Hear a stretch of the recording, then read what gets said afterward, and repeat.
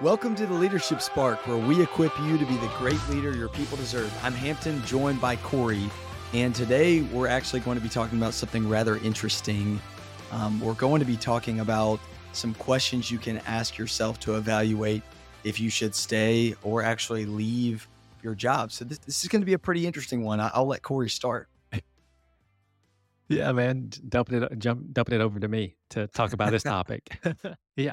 So, but honestly, this is a question that I get asked often as people are contemplating, should I stay in the situation that I'm in, or should I look for something else, and should I leave? And so I kept getting asked that question so many times. I was thinking that I better sit down and come up with some sort of, let's say, framework or filter that I personally could think through, but it could help other people think through, because I've just seen so many people, Hampton, leave for the wrong reasons.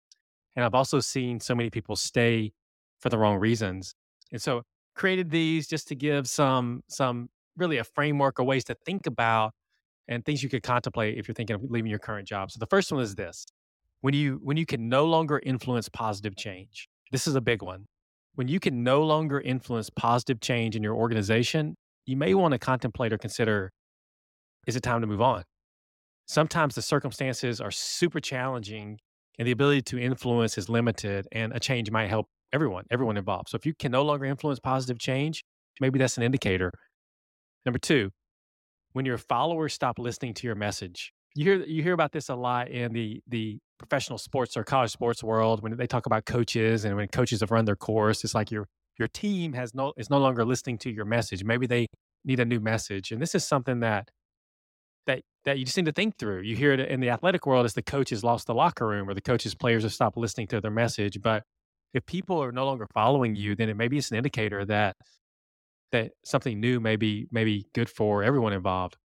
Number three is that when you can no longer engage in what you do, bringing your personal motivation and discretionary energy to your work is a must when it comes to leadership. And it's a powerful, and it's needed for high performance. So when this starts to wane, when you as a leader start to get engaged, when you get to the point where you can no longer motivate yourself and engage as you're needed to perform at the level that you need to be performing at, maybe it's time to look for something new. So Hampton, why don't you cover number 4 and number 5? Number 4 is when you've lost faith in the vision and direction of the company. I mean, you don't want to be in a position where you don't have faith in the vision and the direction of what you're doing. It's one of the biggest pieces of advice for people in sales is if you don't believe in what you're selling, not only are you not going to do well, but people are going to see that, and they're not really going to trust you. So nothing really can good happen, or nothing really good can happen if you've lost faith. And then 5, when you wake up more mornings than not and struggle to get excited about your work. Yes, we understand work can be work. Sometimes it's hard. Sometimes we get little sleep. Sometimes we have big projects that might bring on a little bit of stress.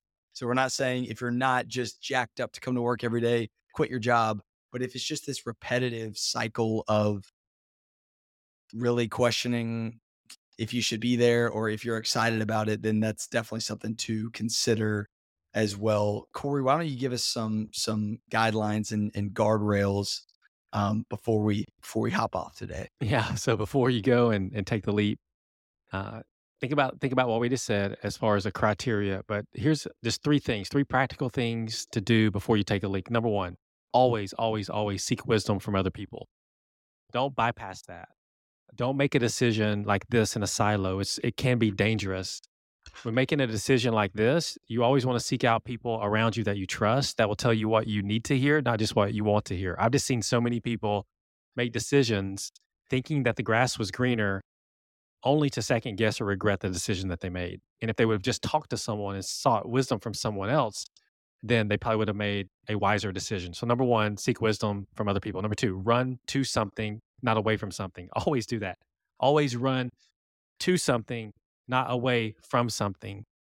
And so I've seen too many people run away from something. And guess what? A lot of those somethings follow you into your next job. And so you always want to be running to something, not away from something. And the last one is, it'd be really good to write out your ideal job description and understand exactly what it is that you want that would fit what you're looking for, that would check the boxes that you need to check when it comes to what is next. And so those are some things to think about when you think about whether you should stay or whether you should leave. We'll arm you with that and let you go ask yourself some questions.